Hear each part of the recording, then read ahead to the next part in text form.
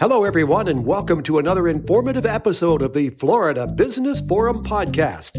Let's open the Florida Business Forum floodgates and let the information begin to flow.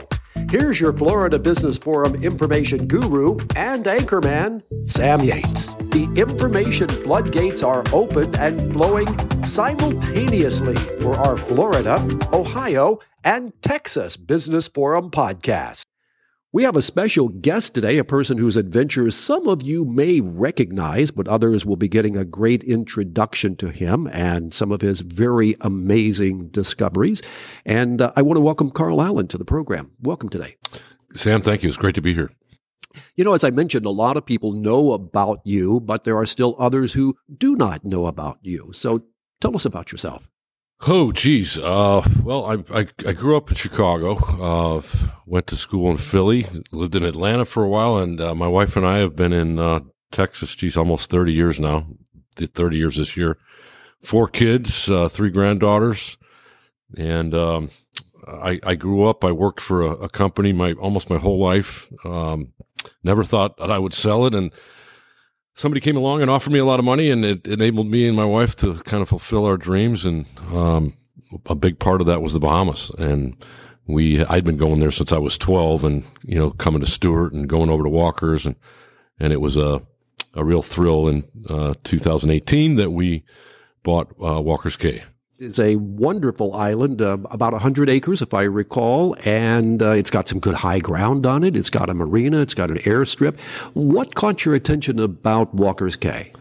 Well, first of all, depending on the tide, we don't know. 60 acres, but 75 acres. But well, look, Sam, I grew up coming to Stewart. My stepfather had a home here in many, many years, since 1971, and we went out fishing when I was 12, and I looked out to the east and I said, "What's out there?" And a couple of days later, we were on a trawler. A friend of his had an old trawler, and we tooled over to Walker's. And when you see the banks, and well, first of all, you see the Gulf Stream, and then the beauty of the banks. And then I looked out and saw that land, and I said to my stepdad, "What is that?" And he patted me on the head and said, "Son, that is Walker's Cay." And I just immediately fell in love with it. I just turned 58. That was 46 years ago. And I have to say, I've been to Walker's. It is something that, being a fearless 20-something, fearless 30-something, there were those of us that would hop in a 26, 30-foot center console, and off we would go, always in pairs, because we thought that was the safe way to do it. Some of the best fishing in the world, in my opinion, there. Well, I have a saying. It's where the bonefish meet the billfish, and I love the backcountry fishing just as much as the offshore. But look, it was a mecca for many, many years, 70s, 80s, 90s. The people remember the Bertram Hatter shootout. They had some custom shootouts out there. It was just a mecca, and it still is. I mean, we catch fish all year long out there, and I always look forward to the wahoo season coming up, because we're sort of a wahoo mecca out there. Right now, the tuna are running, so we chase birds, and everything's under the birds, but you can't beat the backcountry. The bone fishing is absolutely world class, and it still is. Here locally, I was one of those that constantly chase Centropomus and Decimalis, the snook, and snook season is open, so you might see me out here on the flats one of these days. I see some tarpon probably running out on the beach too, I think. Absolutely. So, I fishing is, having grown up here too, fishing is something that once it's in your blood, you never get tired of it. Yes. Walker's Cay, though. You bought it, and back around 2004, it was devastated by hurricanes, and then, of course, we had Dorian come through. You have been rebuilding it. Where are we on the rebuild? So it's been a struggle. When we first bought it in 2018, we spent about 8 or 9 months just planning and getting to know Little Grand, which is our neighbor out there. And then here comes Dorian in 19, and thank God we didn't have a lot going on there yet, just a few things in the beginning, but it devastated Little Grand, and so we spent a lot of time, our fleet, going back and forth helping those folks. And then we thought, okay, we're over that, and then here comes the pandemic, and it shut that country down. I give the previous prime minister a lot of credit because the country didn't suffer too bad from the disease, but they had an economic meltdown because it's, 80% tourism over there, and it literally came to a halt. And so it's been a struggle with supply chain issues. I mean, if it's slow in Florida, we may as well be on Mars out there. And so what we have right now is an open marina. I have 90 slips. I can get up to 200 footers and all the center consoles. My love is the sports fishing boats, the convertibles and the big Vikings and stuff like that. We've got gas, fuel, diesel and gas, great water. People brag about our water out there. Right now, I just have staff cottages and some man camp, I call it, for the contractors. We have 16 cottages sitting over here in Stewart that have been prefabbed. It'll be funny to people see it going out the inlet here in a few weeks, but 2 at a time. I'm hoping that we'll have some of those cottages rentable in Christmas time. Tell me about those prefab. Were they prefabbed in our immediate area? Absolutely, yes. We are partnered with a company called Straticon, and over here, I think it's right near Rio or right there near the lock. And it's taking, again, it's been slow because of everything, but these first 16 are really nice. They're solid. They're very hurricane resistant. They're about, I think 1,300 square feet each, duplex. You can get on either side. And the foundations have been poured over there in Walker. So literally it's a matter of shipping them.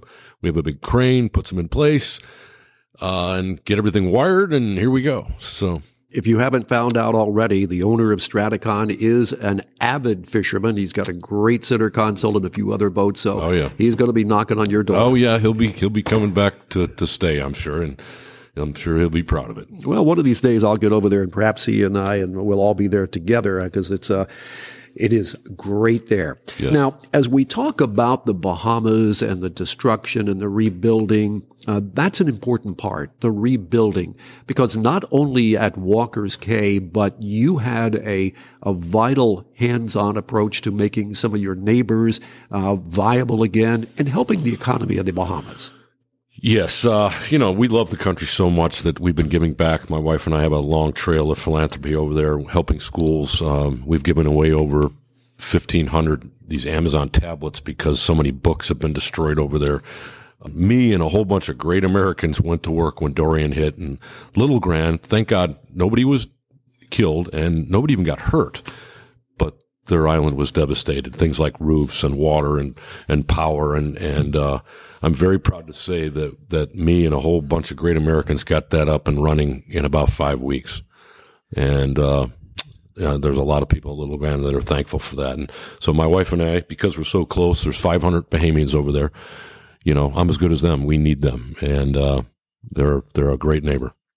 Now, I know that there probably is still a good cause to support there. If someone is interested, how can they go about helping the Bahamas at this point? Or is it still something we're planning for the future? Well, I mean, there's some really good charities. You got to watch out for some of them. Right. But I always say, you know what they need? They need people to come and visit.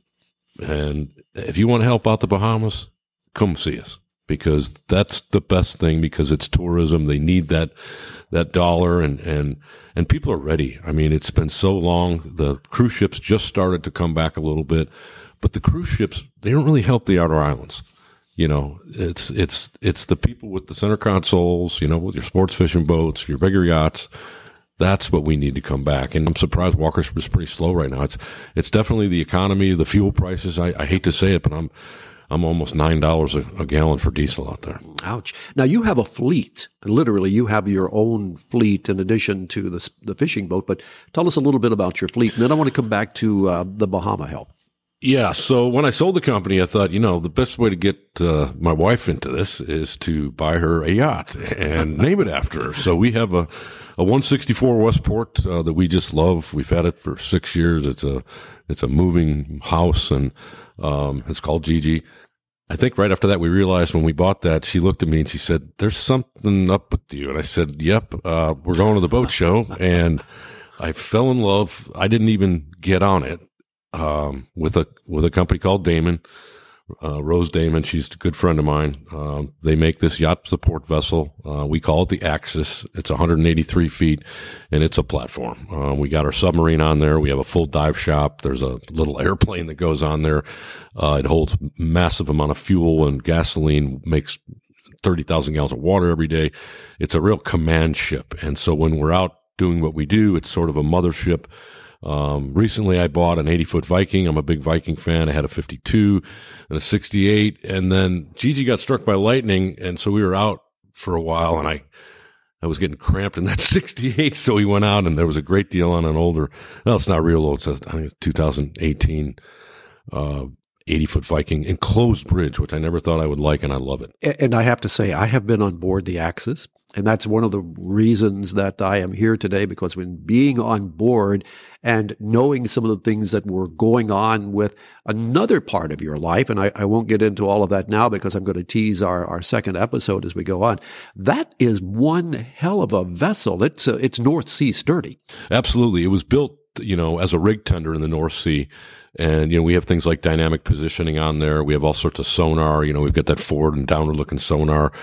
She's just one big solid piece of metal. I mean, she's got a steel hull and an aluminum superstructure. And we bought it kind of plain. It was just a shell kind of when we bought it. And I put just as much into it as what I paid for it, and ended up with a vessel that, is quite common now. I think I've started a fad. Rose and I have never talked about that royalty, but it's quite neat to see people have adopted that, because again, with that as a yacht support, right, you can keep your yacht just totally clean and go places and not have to tow stuff. But we do look like a fleet going down the road. Plus, my favorite little boats, you mentioned fleet, is I've got a really good relationship with Hell's Bay, and I've got a Marquesas edition. They made me a Walker's Cay edition. I've got an old Whip Spray. And the backcountry fishing at Walker's tremendous. So that's the fleet. You have mentioned that several times. You left out the Triton submarine. Oh, yeah. Well, there's the Triton submarine built in Vero Beach. Great folks. Have an awesome relationship with them as well. It goes down to 3,300 feet with 3 people, a pilot and 2 passengers. And we have an amazing time in that, because when you're in the Bahamas, anytime you get below like 200 feet, which is the diver's level, you are literally seeing something no human has ever seen before. And we're finding like underwater arches and a couple of modern shipwrecks. When I say modern, less than 100 years old. I am so pleased to tell you that the wildlife and the reef off of Walker's is alive and well. That is good to know. And I've had the folks from Triton here on the program. Oh, you before, have? Good. And they speak very highly of you and of your vessel, the Axis. And yes. it is known for helping to launch and check out right. some of and then, there's the last thing I should mention probably is we have a little airplane. It's called an Icon, and it's got foldable wings like an old Corsair, so we can slide it onto the Axis, and it's amphibious, and you can land it on a runway as well. So it's really good for search. Is one of the things that we do. So, as you talk about all of this activity, let's come back to the Bahamas, because that relationship with the Bahamian government in particular, sometimes the Bahamas isn't that easy. The Bahamian government isn't that easy to work with, but you have an excellent working relationship. What would you attribute that to? Oh gosh, probably just going there. I mean, I know the Bahamas like the back of my hand, all the way from, Walker's down to Hogs Tea Reef and everything in between. And one of the things I got real interested in is the politics. About 20 years ago, I started I was thinking about building a business over there, and I started to meet people. And I got to be very good friends with the previous Prime Minister, Dr. Minnis, and his administration. And I made promises that we've delivered on as far as Walker's and our philanthropy and the salvage operations, which I think we're going to talk about. But it's very unique. It's a excellent model of a private-public partnership, PPP. And we've used that up at Little Grand. I've done some stuff. They match it. I do it. They help me. It's great. As you talk about PPP, that private-public partnership, when people think of the Bahamas, I would venture to say they think of vacation. They may think of fishing, fun, relaxation. They probably are not thinking about maritime heritage. The Bahamas has a rich maritime heritage. Absolutely, Sam. Yeah, I mean, it is a giant tourist destination. It's so beautiful. I mean, I always tell Bahamians, you're already here. You're at paradise. We're all trying to get here. But yes, huge maritime history there. It started out with Columbus landing there and the Lucayans, which I've studied and I'm very interested in. They were gone in 30 years. They brought slaves in after that. And that was really the basics of the beginning of the Bahamas. There was some white Bahamians that came over from Bermuda. We knew that, but the shipping that went on there, Nassau, it was like the Mecca. I mean, all the pirates were there, and the English, the Spanish, the Dutch, everybody used Nassau. It's incredible what went on there as sort of a Mecca of the Western Hemisphere. And certainly as we talk about that maritime industry, without going into details, because I'm trying to keep our episodes to a length that our listeners can listen while they're walking, when they're in their car. You recently had a ribbon cutting for something very, very special to that maritime industry. Tell us about it, but not a lot of detail. Sure. Yeah. So we just opened, and I had two prime ministers there, the previous one and the current one, both supporting this, that it is the first type of its kind in the Bahamas, a Bahama Maritime Museum. You can look us up. And we basically have a tour of going back to the Lucayans, through the slaves, a natural history of the Bahamas, and a history of shipwrecks. There is about 300,000 shipwrecks in the Bahamas from all different centuries, and it is always fascinating me. I don't want to be a diver in New Jersey where you have 6-inch visibility and cold water and mean big sharks. The Bahamas, it's clear water and usually and warm, and you can see the sharks coming from a long ways. Which is always good. And folks, occasionally I like to stop and pause. If you were sitting here with me today, if you had just seen the enthusiasm and the smile that crept across your face, it started at the chin and went all the way up, and the wrinkles on the forehead were all part of this huge smile. Yes. And that's because we have something else to talk about. And I teasingly asked you prior to keep some of the details out of the conversation because I want to know, can you come back for another episode? Absolutely, Sam. Yes, sir. Now, as we conduct this interview, I know you're on your way to Key West, and that's where there's some special ceremonies going on, Mel Fisher Days. And Mel Fisher Days 2022, it's also marking the 400th anniversary of something that happened in the Keys. And what was that? So I'm very excited. It is the 400th year anniversary of the sinking of the Etocha, which is 1622. And there's something that a lot of people don't know, but Mel Fisher was born in 1922, 300 years later. And just a tremendous man who I met when I was young. He would be 100 this year. So this festival, it's going on all weekend.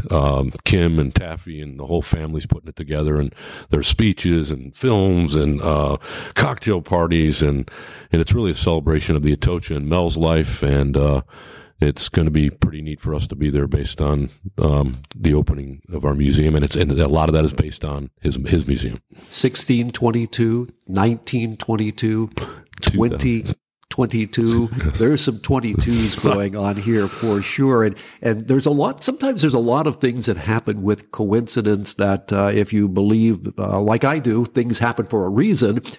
That's one of the reasons we're here today. And I'm just going to tease one more time and say gold, precious gems, cannons, swords, a trail of treasure that Allen Exploration, Carl Allen, Gigi Allen, and your entire team have discovered, and you're preserving for the Bahamas and that rich maritime heritage.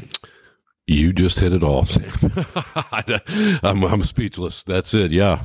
I'd love to get in and talk to more about what we're doing. And we're going to do just that. So, ladies and gentlemen, as I say, it's Carl. You've got a great future. If you get out of the exploration business and ever want to come out of retirement, I've got a newscaster position for you, because that was one hell of a tease, and we're going to come back with another episode. Awesome.